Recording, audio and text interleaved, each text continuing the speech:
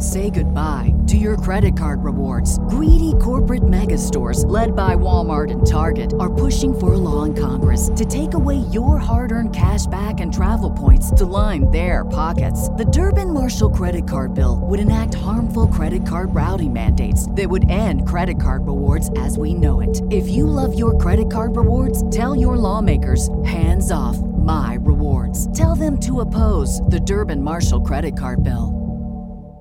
Music. It's not just part of our daily lives, it's part of our wrestling fandom as well, and it has been for decades.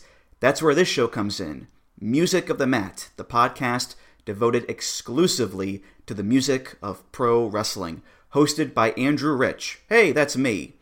Each episode delivers a different topic with a variety of great guests, fun conversations, musical analysis, and of course, a heartfelt pun or two. New episodes drop every other Tuesday on Apple Podcasts, Google Podcasts, Spotify, or your podcast app of choice. Check out Music of the Mat only on the Voices of Wrestling Podcast Network. This podcast is a member of the Voices of Wrestling Podcasting Network. Visit voicesofwrestling.com to hear the rest of our great podcasts, as well as show reviews, columns, opinions, and updates across the world of wrestling.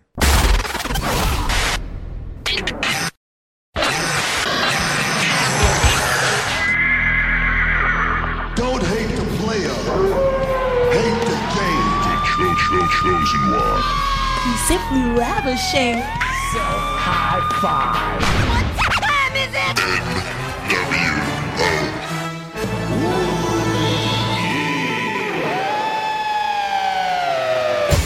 You're listening to Music of the Mat on the Voices of Wrestling Podcast Network. Hello, and welcome to Music of the Mat, the podcast devoted exclusively to the music of pro wrestling. It's all part of the Voices of Wrestling Podcast Network. I'm your host, Andrew Rich. This is episode 169.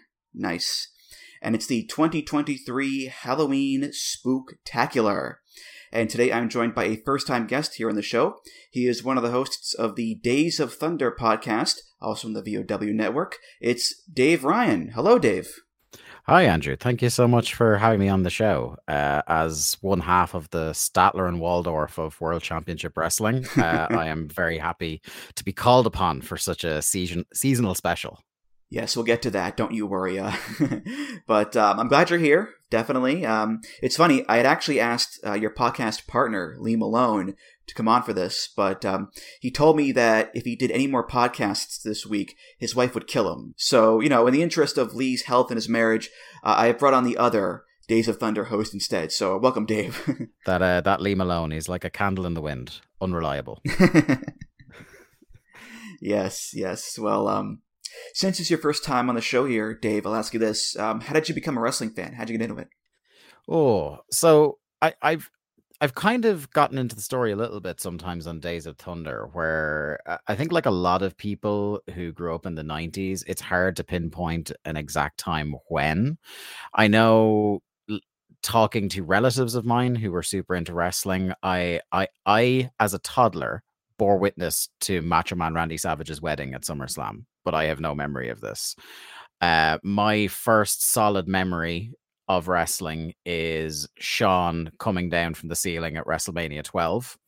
And somehow after that match, I stuck around to be a fan for many years. I was definitely like solidly into it as part of my like weekly routine within a year or so after that, even if I can't pinpoint the time exactly. But it's just always been with me as long as I can remember, because WrestleMania 12, I would have been about 7 years old. So it's never left me since then. And, it's kind of ebbed and flowed over the years. Like I was just watching WWF for the first couple of years. Then I got wind that this other company, WCW, were on after the Cartoon Network ended over here. So I was watching Nitro and Thunder then until I think about maybe the end of 2000. It went off those channels over here. And then I kind of would have picked up some TNA over the 2000s, and it's been kind of up and down based on my access to it over the years. But it's been nearly 30 years now of watching wrestling to some extent. And has music played a big part in your fandom over the years as well?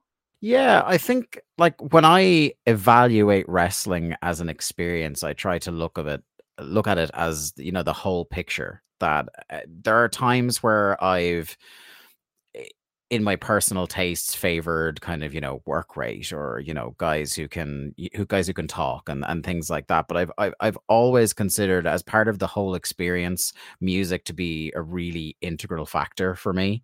There are definite key moments in my fandom that I can tie wrestling music to. I told a story once, I can't remember if it was on air or not, about my 13th birthday. And I remember it was my 12th birthday. I remember it distinctly because just before we left, we were watching the edition of WWF Livewire where the Stalker was revealed to be Diamond Dallas Page. And when we went to do laser tag for my birthday that day, the person running the laser tag put on WWF The Music Volume 5 to soundtrack our experience, which was just a phenomenal time. I have great memories of taking road trips down to family over one particular summer down in Cork, at the south of Ireland, listening to Forcible Entry, that album, that incredibly named album, over and over and over again. So it's always been part and parcel, especially then when I kind of got older and was going to shows more regularly. I think particularly the live experience is enhanced by great music. Just this past summer, going to All In Wembley and hearing Seek and Destroy being played for Sting and Darby's entrance might have been my personal highlight of the whole experience, to be honest. I'm just picturing a young Dave at laser tag while, Get Rowdy is playing, or Pie, or one of those songs, so. The two particular moments of weirdness were Kurt Angle's theme, Metal, and Pie. It was the rhythm of the laser tag changed somewhat during those.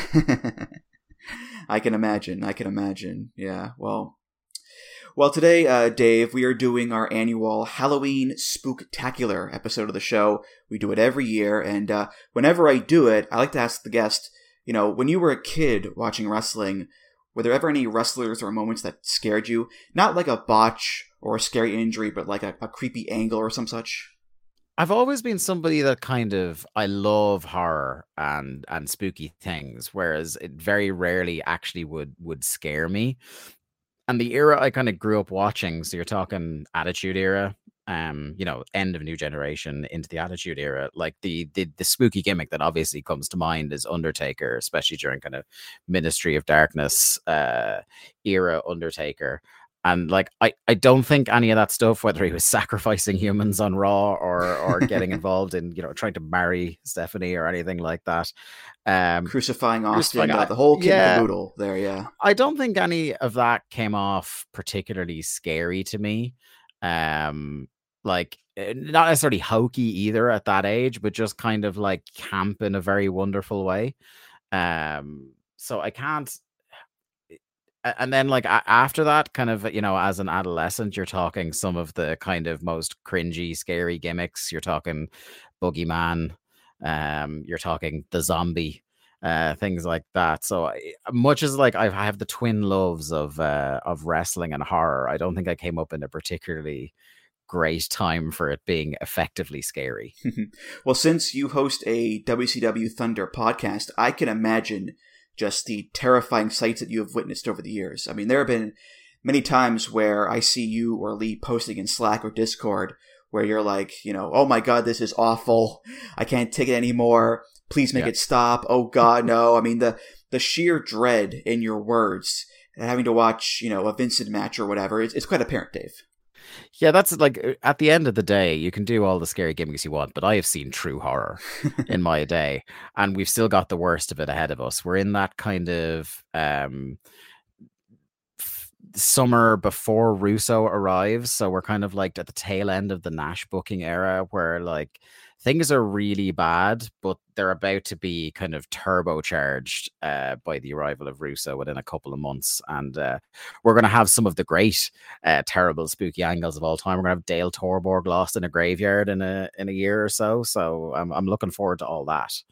Yes, the Lovecraftian horrors that await you in 2000 WCW. I mean, oh boy. Strap in, just strap in, my friend. But anyway, for this year's Halloween Spooktacular, Dave, we have you on for a very good reason. And that's because we're doing a special version of it. We're still just doing 5 songs like normal, but we're going to talk about songs from one promotion only, and that promotion is, of course, WCW. Now, we've played a bunch of Halloween-centric WCW themes on the show before. Mortis, Glacier, The Kiss Demon, Seven. But this episode, we are devoting the entire thing to WCW. And these themes may not necessarily be, spooky per se, but the gimmicks themselves are quite wacky and colorful and befitting the very over-the-top nature of the Halloween season. And as we all know, Dave, WCW had more than its fair share of wacky, over-the-top characters, that's for sure. For sure. There is maybe no better company to find a marriage of absolutely insane gimmicks and music that could potentially be the subject of lawsuits or just interesting music in one way or another. It's one of the things that makes me so sad at something that Lee often harps on the show is like what Peacock and the WWE Network have done to all that legacy WCW music.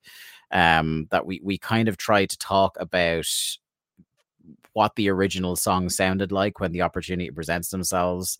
Like Goldberg has just started coming out to Megadeth now in where we are in our timeline, and WWE have done a fairly patchy job of scrubbing that out. Sometimes it's left in there whole cloth. Sometimes it's edited over with the WWE version of Goldberg's music. And that is maybe truly the scariest thing of all. But it's a company that was really, again, like I kind of said to you, it's never a company with nothing to talk about. There's between the gimmicks and the music, there's plenty to dig into there, I think. Mm-hmm.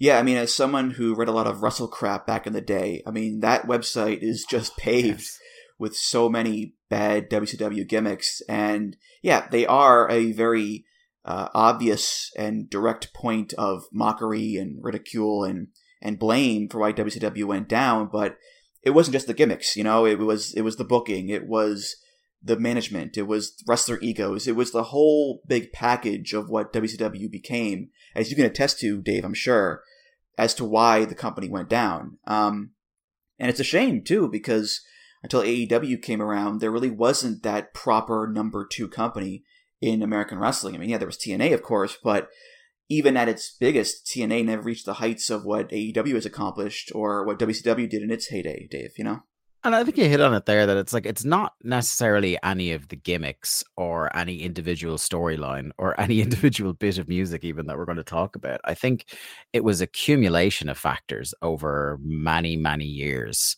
Right.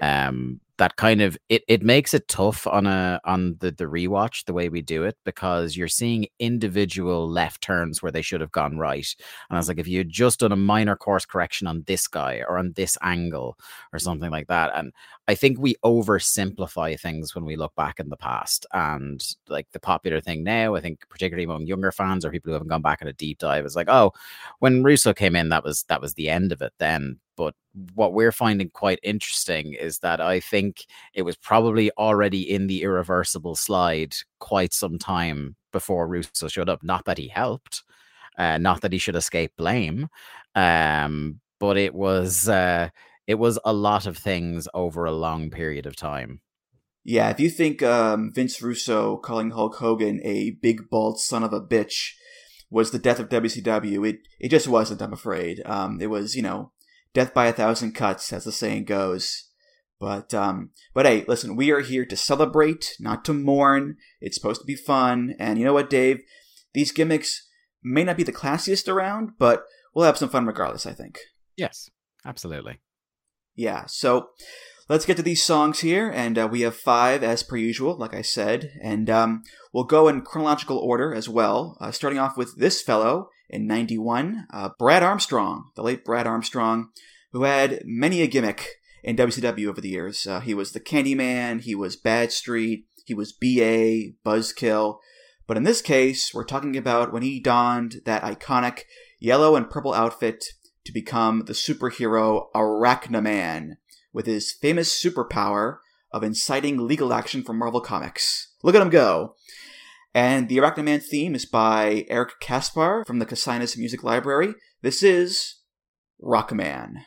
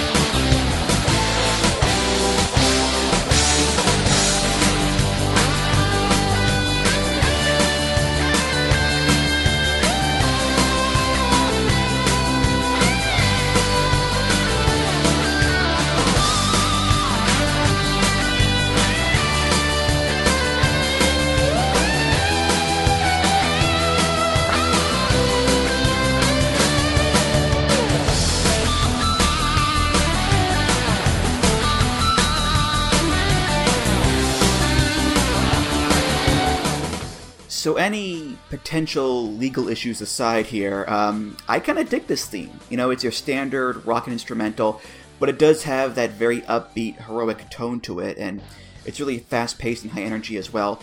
And as you've said before on the show here, if you're going for a superhero wrestler, that's what the song has to be, really, I think. Now, obviously, there are no lyrics here, but if there were, I think that might have made things a bit trickier with the legal department, you know.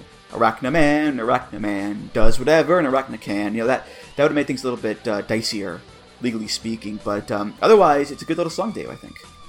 Yeah, I don't think it's... it was a good start because the theme bangs. Like, it's got a really crunchy riff. There's some, like, there's hints of Van Halen about the guitar soloing that's going on during it. I really, really like it. I had kind of expected when I went to sit down and listen to this, like, is this going to be just absolute carbon copy of the animated Spider-Man theme song? Like, how close are they going to get to this thing? But it went a different way. The actual intellectual property it was most evocative for me of is this would be the soundtrack to a great court in Windjammers. If you ever played the original Flying Disc game back, I think it was it Neo Geo? Back in the day, that's like the kind of just that kind of a celebratory, like you said, heroic, almost beachy vibe. I was really digging it. It was maybe the best thing about this gimmick. Yeah, and it's funny, the song is called Rockman. You know, if they wanted to do a ripoff of The Thing from Fantastic Four, Rockman would be the perfect name. You know, Rockman, Professor Z, Blue Cougar, Summer Marine, all the stars are here. Yeah, and I just like trying to get in the space of Brad Armstrong at the time, looking up pictures of the Arachnaman suit. Like, it was just asking to be sued. Like, it's somewhere halfway between like the OG Spider-Man costume and like a Baron Zemo kind of thing. And this is like, if you're thinking about it, it's like 91, 92, isn't it? Yeah, mid to late 91. Yeah. So this is like this is a Marvel that is way different from now, where like Marvel now is probably too big to worry about petty lawsuits. But this was a Marvel that was like 4 years away from declaring bankruptcy. So they were looking for settlements, and like this was not something that was going to escape them, I imagine. Mm-hmm. Yeah, there's a few matches of his cut out on YouTube, and you watch him come out for the entrance, and it's like, you know, he's billed from Web City. And he does the thing that Serpentico does nowadays, where he shoots his hands out and the quote-unquote webs fly out. Like, yeah, it's very charming in a way, but it's also very cheap-looking. Yeah. And the costume itself is not good. It looks to me like a mix between Corn on the Cob and King Mabel. That's the visual I get there. So, yeah, I could see why Marvel would poke their noses around at this guy, yeah. It doesn't really fit great on him either. And it's something I've noticed over the years in WCW as well, is that like when you go below a certain level on the card, the significantly less effort is put into the gear and everybody's wearing something that's either like too tight or too big. And it's weird because in WWF, a lot of people would wear stuff that was too small for them and they were absolutely bursting out of it, which if I was a wrestler, I'd think that was the way I'd want to go. Whereas a lot of acts in WCW over the time we've been watching it have been going for stuff that's just like outright baggy on them, which is very, very strange. I will say, though, Arachnaman, very much a pioneer when it comes to wrestlers dressing up as superheroes, because nowadays, there are so many wrestlers who come out with superhero-themed gear and outfits, like, Brian Cage with the Wolverine stuff and all the countless Gargano superhero gears. Like, it's endless nowadays. So, laugh all you want at Arachnaman, but the guy's a pioneer, Dave. I definitely got less secondhand embarrassment watching archival footage of Arachnaman than I did when, like, Ricochet was doing his Nightwing gimmick. Oh, right, yeah. Yeah, that was a very memorable chapter in all our lives. With the full bodysuit, yeah. But there's like there is a huge crossover between the comic book fan and the wrestling fan. And I totally get why you would want to kind of tap into that. And I think someone who did it very well for a long time was Rey Mysterio, because he would do it as the kind of like the big WrestleMania gear would be Joker or whatever.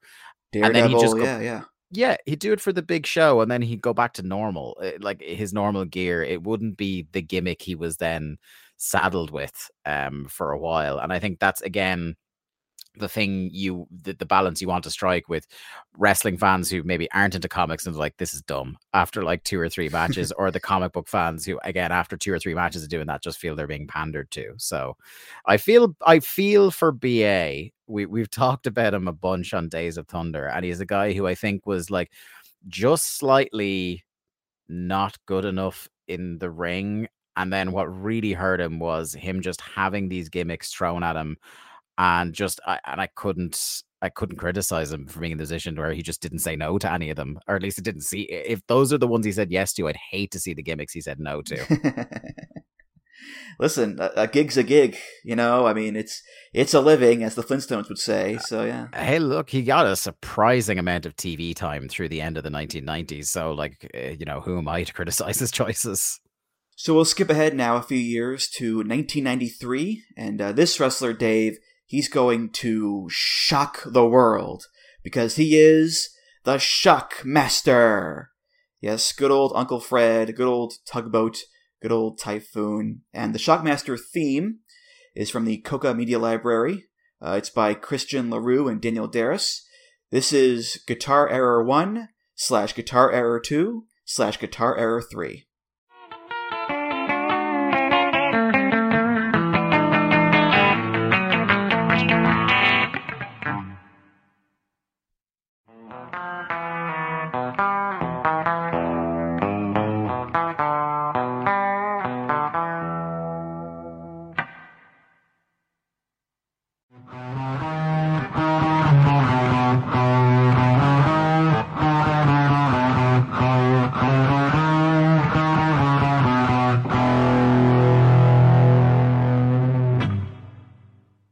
So this has to be one of the strangest songs we've done on the show yet, I think. But still, it's oddly appropriate. Because after the infamous Shockmaster debut, where he, fill in his fucking arse, as the Bulldog said, they leaned into it and made him a klutz. Like, he would run out and trip over the guardrail and whatnot and fall over. So they made him a stumbling boob. And really, what better music to go along with that than a series of purposely bad guitar playing? It's kind of perfect, Dave. Yeah, he's very the way they did the gimmick after this is very reminiscent of, and this even for me is maybe a niche reference. There was a British sitcom in the 70s, I think, called Some Mothers Do Have 'Em that my granddad used to watch. And as this actor, Michael Crawford, played a character, Frank Spencer, who his whole thing was, he was like, what way can he put his foot in a bucket, fall off a ladder, go crashing through a window, all sorts. And yeah, that is kind of where they tried to go with this. Like, again, I do, much like with BA, in some ways I do feel bad for old Uncle Fred, but at the same time, after that legendary debut, this was maybe the only pivot that prolonged his TV time. But the theme itself is bizarre. It's like, I would have named it the inelegant name of Guitar Errors 1 through 3. I would have called it the Cease and Desist medley. Yeah. Because I don't know about you, I was able to pick up strains of the Beatles and the Rolling Stones in this. Mm-hmm. Yeah, if you listen closely to the song and you know your classic rock, each segment is trying to play an iconic guitar riff and screwing up each time. So the first one, I'm not 100% sure, but I believe it's Johnny Be Good by Chuck Berry. That's what it is, yeah. I think that's it. The second one, yeah, Day Tripper by the Beatles. And the third one is Satisfaction by the Rolling Stones. So, technically speaking, the Shockmaster had Chuck Berry, the Beatles, and the Stones for entrance music, technically speaking. So, good for him, I guess. I'd like to tot up how much using the actual 3 songs would have cost them relative to... Coca have clearly done the maths here. It's like, how much of these songs can we play before we start getting charged? Because particularly I think Day Tripper is not changed really at all from the it is immediately recognizable as Day Tripper by the Beatles. At least Satisfaction is a little bit they've done something there, and same with Chuck Berry, but Day Tripper is just like, oh my god, like this is just literally the song. Mm-hmm. Yeah, I mean, given how much it costs to license the Beatles for stuff, it's not cheap, let me tell you. I mean, I remember when Mad Men used Tomorrow Never Knows in an episode once, and that was a big deal because, it's the Beatles, and you don't hear them that often in movies and TV shows. And apparently it took years to get it approved, too. So, yeah, whatever these guys did, changed it enough, made it short enough, too. It's a pretty short track as well. Apparently it worked there, Dave. Yeah. I think, at this time as well... it was only a few years after Michael Jackson had bought the Beatles library as well. That's right, yeah. So using Beatles music was contentious, you could say, at best. Yeah. By the way, I looked up some footage of Shockmaster using this song. He comes out to it on Worldwide, and Shivani goes, "Is that you playing the guitar, Jess?" And Jesse Ventura goes, "That's the sorriest entrance music I've ever heard." And Shivani goes, "Yeah, I wonder who picked that out." And it's like, oh, poor Shockmaster, leave the man alone. He suffered enough, for God's sake. Come on. Yeah, God, I hope he never watched back any of those shows, although I can't imagine what he would have. Yeah. So we go now from the former Typhoon to the former Earthquake, John Tenta, who, during his time in WCW, started out as Avalanche. No legal troubles there, I'm sure. And then he was transformed by Kevin Sullivan into the Shark. And the Shark theme is by Jimmy Hart and Howard Helm. This is the Shark theme.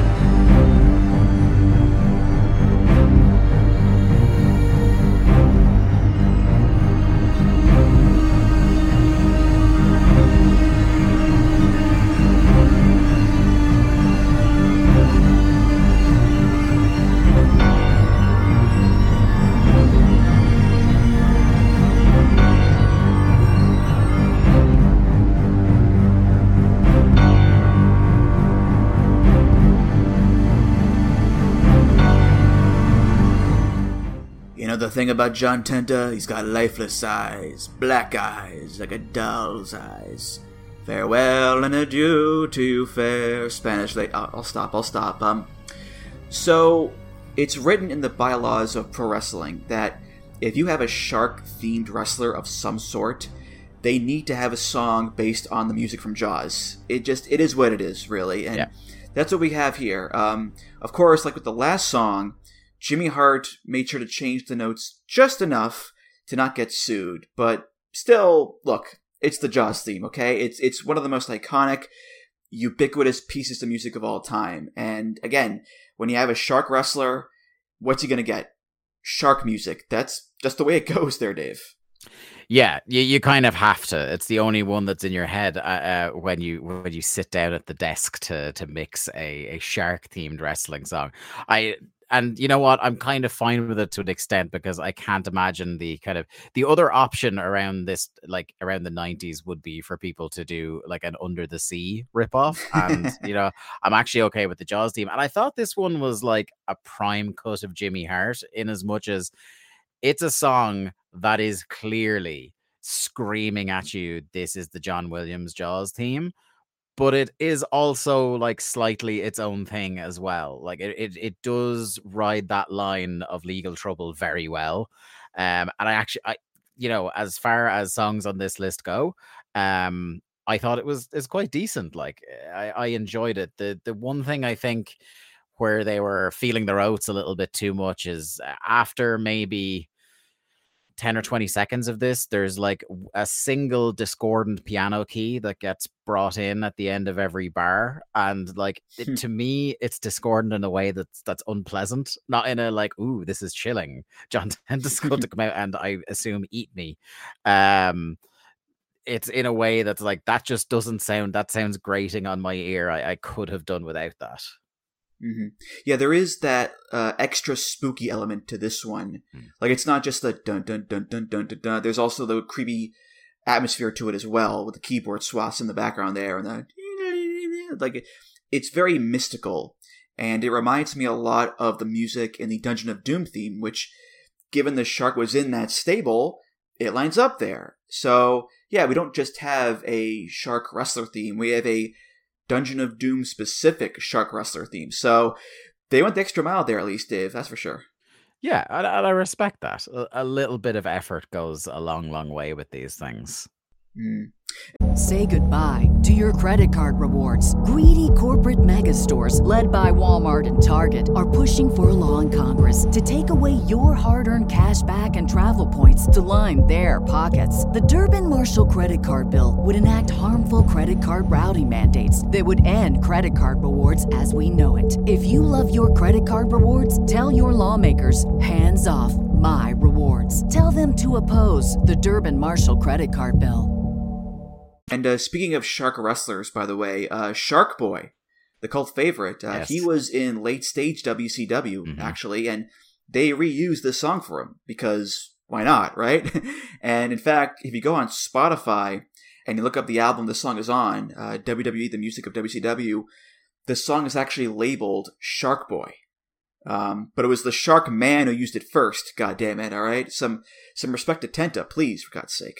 Yeah, damn right. I think like one of the great joys of WCW is one, the recycle theme thing, which this is not an isolated incident of. Oh no. But also the kind of, if you weren't someone who was around at the time and remembers, it will shock you the people that start showing up in that company by the end. Like even I suppose during Thunder, like we had a 2 Thunder run in 1998 of seeing Nick Dinsmore wrestle on the program, and it just there are so many of those cases, and it just kind of, the volume of that increases when you get towards 2000 and 2001, where to say they have given up it would be an understatement.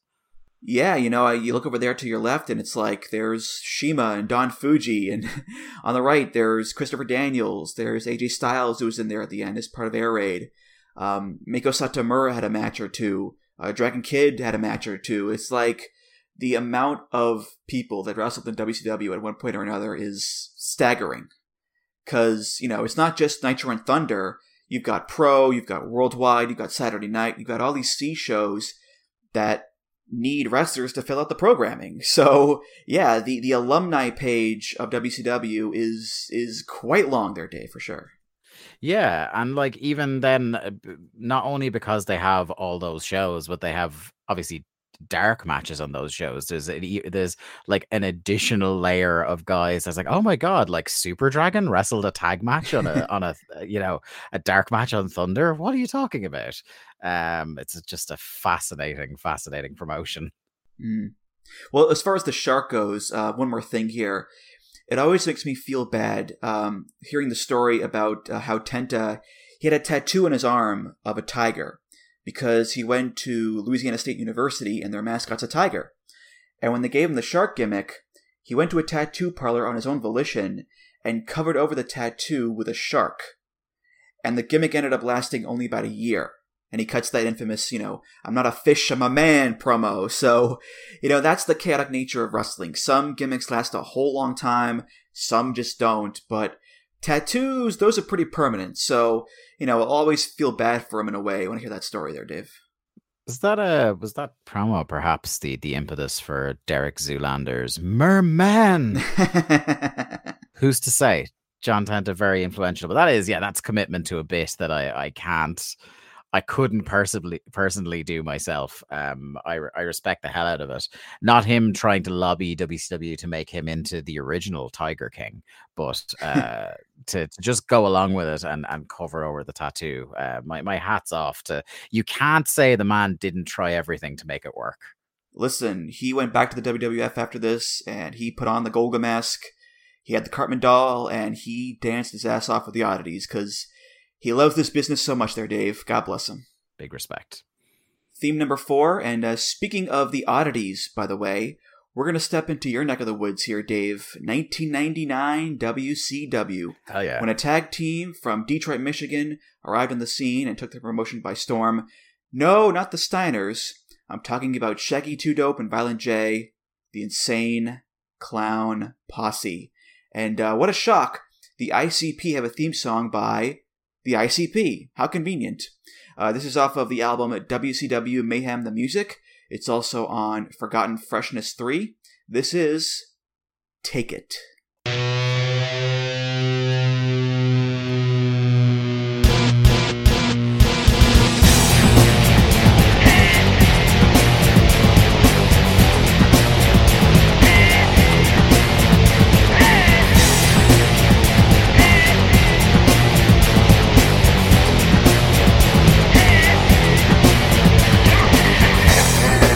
Up to me, I would never dare you.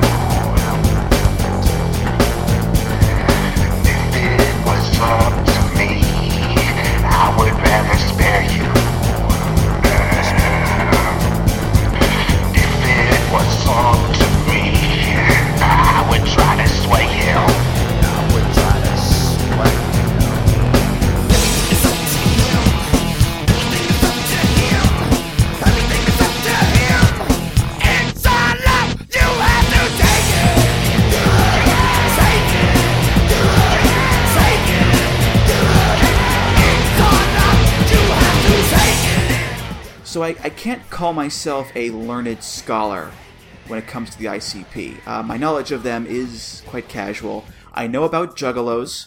I know about Faygo soda. Magnets, how do they work? You know, all the basics, really. So I can't call myself a fan, per se. But, gosh dang it, Dave, I can't lie to you. I actually kind of like this song. You know, it's similar to, say, Limp Bizkit, where I may not be a fan of their oeuvre, but there are certain songs that come across and it's like, this is pretty catchy, so yeah, I kind of dig it. So, yeah, the heart wants what the heart wants, and apparently in this case, Dave, the heart wants Wicked Clowns. Yeah, and I think context is key, isn't it? Like, there's a lot of these bands that, in a wrestling context, the music really works. And I was the same, where I probably haven't heard this song since the time. Because I would have been... Where we are in the podcast now is around the time I started watching Thunder. And Insane Clown Posse showed up about a month ago on the show, and the Deadpool is currently happening before Raven's spectacular departure in the next month or so from WCW. But I was thinking in listening to this, is there a musical act out there that's more synonymous with wrestling where none of their music really is? Like, even though they use this as their theme, I would never... Their music doesn't come up my head when I think of wrestling music in the way that, like, bands like you said, Limp Bizkit or Saliva or anything like that, bands that they never got in the ring, they didn't wrestle, but their music is the soundtrack of my wrestling fandom. Whereas these guys actually not only wrestle, but stick around for most of the rest of WCW on and off.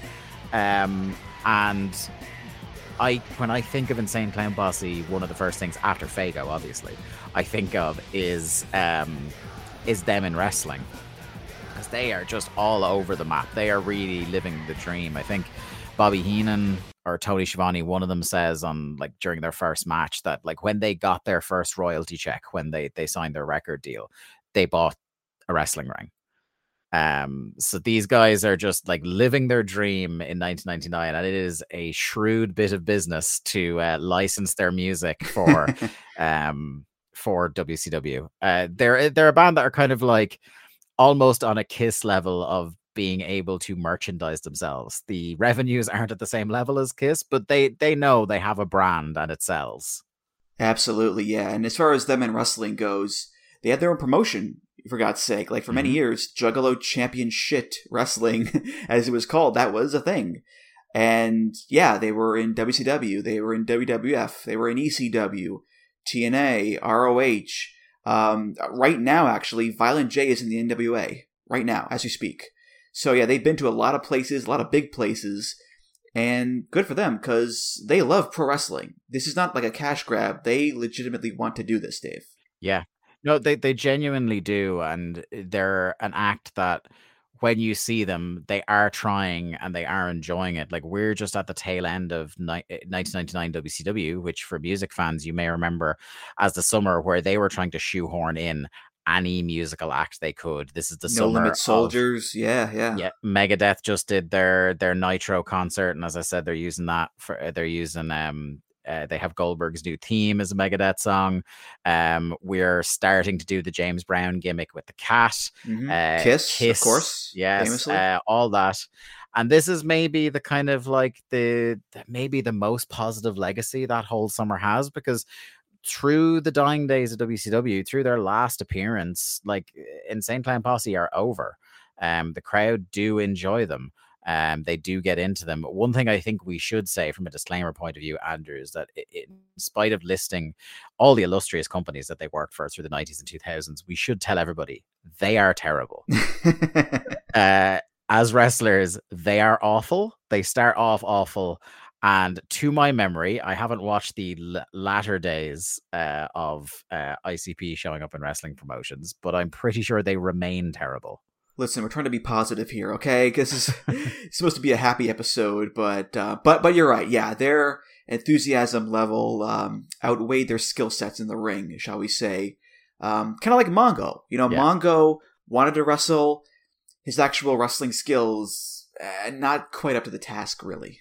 I think you allow, I don't know if a pass is the right word, but kind of when you can tell they're into it and they're actually trying to, roll up their sleeves and help out the company and get involved and stuff, and they really like it, and they're not just collecting a paycheck like so many of the actual trained professional wrestlers in the company would be at different stages. You kind of go, you know what? Fair enough. It might be like a slow motion train wreck sometimes, but I cannot fault them for effort, and I can't fault them for having like the look and the brand and stuff like that down. And it certainly helped out Vampiro in the company.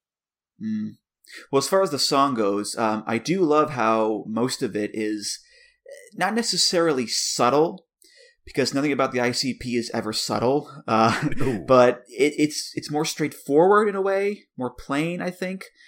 If it was up to me, I would never dare you. If it was up to me, I would rather spare you. If it was up to me, I would try to sway him. Everything is up to him. Everything is up to him. Everything is up to him. It's all up. You have to take it. So it gets more hyped up in the chorus musically, but overall, it's not over the top lyrically speaking. And then we get the rap verse. You don't want to see what goes on over here. You don't even want to get near. Shit. If I was you, I'd turn around and back on up before your ass gets stuffed, little buster. Trying to mean mug with that lip flapping. What you thought was going to happen. Turn around, bitch boy, and break off fast before you get that foot in your ass, motherfucker. Now that's the ICP we know and love there, Dave. Come on. Yeah.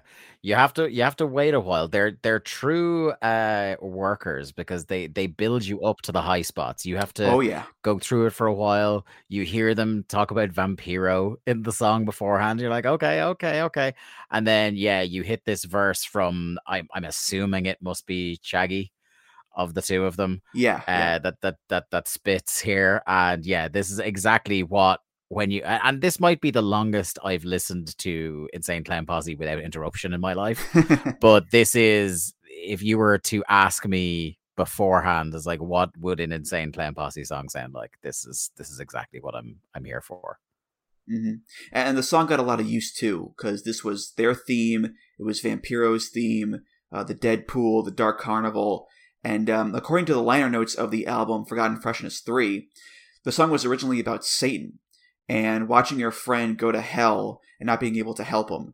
Everything is up to him. You just have to take it, him being the devil. And then they give it to Vampiro as a theme song, so they added Vampiro's name to the song to make it fit better. So there you go. Yeah, there's like a weird through line in their music I've often heard about religion and about, they kind of the back half of their discography is much more transparent about that. Like this is them being subtle about the devil, as you say, compared to what they would be later. But much like yourself, I'm not Juggalo certified, so I can't speak with great affection or knowledge about them. The main kind of other time outside of wrestling their music has come across my field of view is they did a one-off single for Jack White's Third Man Records a few years ago, where it was them rapping over remixed Mozart, and it's deeply unpleasant. Do you think it's going to be two great taste great together? It's not that. It's not that. I can only imagine the orange juice and toothpaste combination that is ICP and Mozart. So it's deeply troubling. Yeah, But anyway, last theme here, and we're about to step into your future, Dave. Oh. That's right, 2000 WCW. It's coming, my friend, it's coming. And there are plenty of wackety schmackety gimmicks in 2000 WCW. But we're going to look at this big fella here. That 70s guy, Mike Awesome, with his feathered hair and groovy outfits, man. Mike's theme is by Arch Bacon. Great name. It's from the Match Music Library. This is Sexy Lady.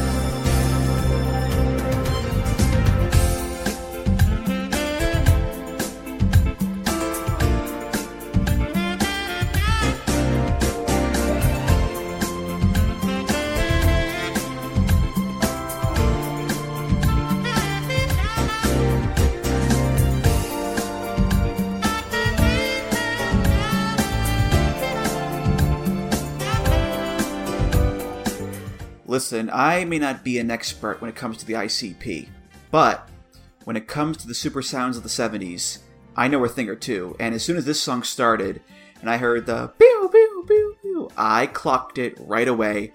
This is Can't Get Enough of Your Love Babe by Barry White, except instead of Barry White, they've got a sultry saxophone, and listen, I love a good sax as much as the next guy, but it's hard to replace Barry White, Dave, you know?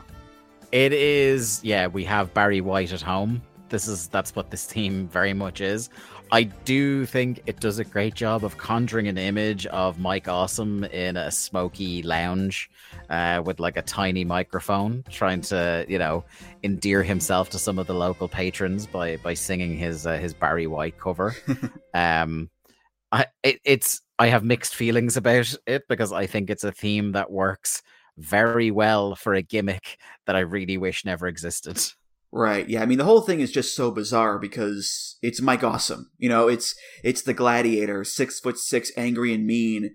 And, he's had Welcome to the Jungle as a theme song before. He's had Bruce Dickinson, the Awesome Bomb theme in ECW. In WCW before this, he had the Beautiful People ripoff. And now he's Mr. Shagadelic Groovy 70s dude. And I can't tell if it's better or worse than the Fat Chick Thriller gimmick he had before this, but it's certainly memorable at least. Going back and kind of digging into his tenure a little bit for this show, the thing that was stark to me was the timeline of he debuts and he's already at that 70s guy within 6 months. And that's via the Fat Chick Thriller. He was the Fat Chick Thriller before this. So within 6 months, they'd already decided that, giant Mike Awesome killing people wasn't a thing they wanted to roll with. There was a very famous early, they tried to rehab him at one stage and have him wrestle Lance Storm for the US title, but it was at a pay-per-view that was in Canada where the normally heel Lance Storm was treated like a god. And poor Mike Awesome not only ate the loss but was booed soundly by the Canadian crowd. Oh. And then, he has his Fat Chick Thriller bit, and then he goes into this. And look, he was never a man who was comfortable with a microphone in his hand. And him having to do his kind of lounge lizard, his flirting and his dad jokes when he was in, I can't wait to watch every segment of it, but they gave him a talk show the segment. Lava Lamp Lounge, baby, yeah. Yeah. They had him come in for a pay-per-view on the Partridge Family bus. They had Gary Coleman be his second, even though Gary Coleman is distinctly an 80s celebrity. It's a good song, but it's a gimmick that makes me very sad. You mentioned the bus. That also bugs me about the gimmick because the theme song is like this R&B pseudo disco-y kind of song, but they gave him a bus based on, the Partridge Family. And the Partridge Family, if you didn't see it, was a show in the 70s about a family band, but their music wasn't disco or R&B. It was soft rock and pop music. So if they found a way to make the bus more R&B flavored, I guess it would make more sense. But as a Partridge Family bus, the two things just don't work together, despite both being from the 70s. I sure hope someone was fired for that blunder. We were at a high point of 60s, 70s nostalgia at the end of the 90s because, you mentioned Austin Powers, there was that 70s show, different bits like that were cashing in on the 60s, 70s nostalgia, and trust wrestling to handle it as weirdly and inconsistently as possible. With this, I can't even remember in hindsight how long the 70s guy gimmick lasts for. An eternity in my head, but it could have been all of just a couple of months. I think it was a couple months, and then they switched him over to being Team Canada Mike Awesome for the rest of WCW. Does. So, yeah. There's you want to talk about on a Halloween theme, a guy who was legitimately scary as a wrestler. This dude might actually mess you up big time in a match. He's coming off the back of the incredible Masato Tanaka matches in Japan and in ECW. He was in FMW, for God's sake. He was in street fights and barbed wire matches galore. And he comes into WCW with a huge amount of heat, because he, in the eyes of many fans, betrayed ECW. For signing for WCW after his checks bounced. And, I'm not interested in re-legislating all that now, but there's momentum you can do. He debuts by attacking and destroying Kevin Nash, and you want to argue the merits of a guy who you need to push him as a big man wrestler, and you have him debut attacking maybe one of the only guys in the company that's considerably larger than him. But there's so much you could have done that to end up within 6 months in the Lava Lamp Lounge is astonishing. Even he just speed ran the WCW model. Yeah, it's crazy. Yeah, well, if I can bring up the bus one more time, I've brought this story up before. One of the first wrestling music videos I ever watched was his collection of botches, and one of them was the time when Mike Awesome gave here he is again, Shaggy 2 Dope, an awesome bomb on the roof of the bus. And then Shaggy started to slide off the roof. And you can see Awesome scrambling to grab him, but he's too late, and Shaggy just slides off and falls straight down into concrete. It's pretty bad, but it's burned my brain there, Dave. Yeah. You've reminded me there of, I can't remember at which point in all this mess that they tried him with the career killer gimmick. That was before Fat Chick Thriller, I believe. Yeah. So they had him try to make when Mike Awesome competes, he could end your career. So he was doing the thing where like his gimmick match was ambulance matches. And I was reading around about it. I think he did 5 ambulance matches on TV and he lost 3 of them. Yeah. It just wasn't a good time for old Mike Awesome. And I know it's harping on it a bit too much maybe, but it's Mike Awesome. Like, it's crazy that he was just given this 70s guy gimmick and the Fat Chick Thriller gimmick and all that. It's crazy, but WCW, man, that's just the way they went. Yeah. It's like, I mean, like, we were getting this gimmick at some point. Once it enters somebody's head, somebody was getting it. So we might have at some stage in a like sliding doors reality ended up with like that 70s guy, Brad Armstrong, or, you know, Lord knows who else. But unfortunately, it was Mike that drew the short straw. The Fat Chick Thriller, Kaz Hayashi. Just, you never know with these multiverses, Dave. They get pretty wild there. So yeah. Oh, I'd be down for it. I'd actually like to have seen Shane Douglas get saddled with the 70s guy gimmick just to see his face. Do. Cut the fucking music. But anyway, that's going to do it for this episode of Music of the Mad. Thank you so much for listening. And Dave, thank you so much for being here. I said earlier this was going to be fun, and this was indeed a lot of fun. So thank you, man. Yeah, thank you so much, Andrew. I really, really enjoyed it. It's made me feel a little bit more optimistic about what I have ahead of me. That there'll be some fun to have talking about things like that 70s guy. So thank you so much for having me, and happy Halloween, everyone. Yeah, just keep your head down. You'll get through it okay, I think. But any plugs you want to give, go right ahead. Yeah, so as you mentioned at the top, I'm the host of the Days of Thunder podcast on the Voices of Wrestling podcast network that you can find here. On Twitter, we're at WCW Thunderpod. I'm at the to Dave. We basically every 2 weeks, we are going through the entire timeline of WCW by just looking at Thunder. We don't really dip that often over onto Nitro. We do the pay-per-views as well. We are, as I said, in the summer of 1999, fresh off one of the most abysmal shows I've ever seen in my life, Road Wild 1999. That forced me to think long and hard about my life choices that led me to do this as a podcast. But yeah, we have a lot of fun on there. You know, it's honestly enjoyable, not only kind of, you know, clowning on the bad stuff, but also trying to find the gems that maybe we forgot about in all that mess. And, you know, if you like the sound of myself and Lee, try it out on the Voice Wrestling Podcast Network. And then we also have a Patreon that you can find at alargemanappears.com.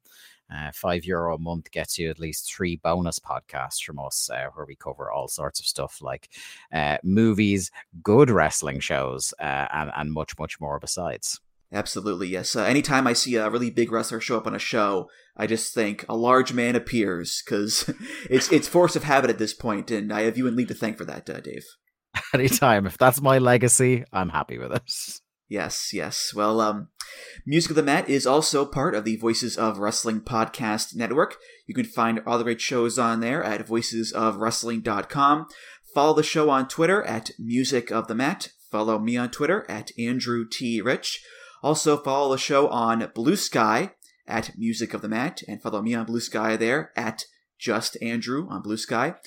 Voicesofwrestling.com/Discord for all discussions and comments. Voicesofwrestling.com/donate for any donations. Just click the big donate button beneath the name Music of the Mat.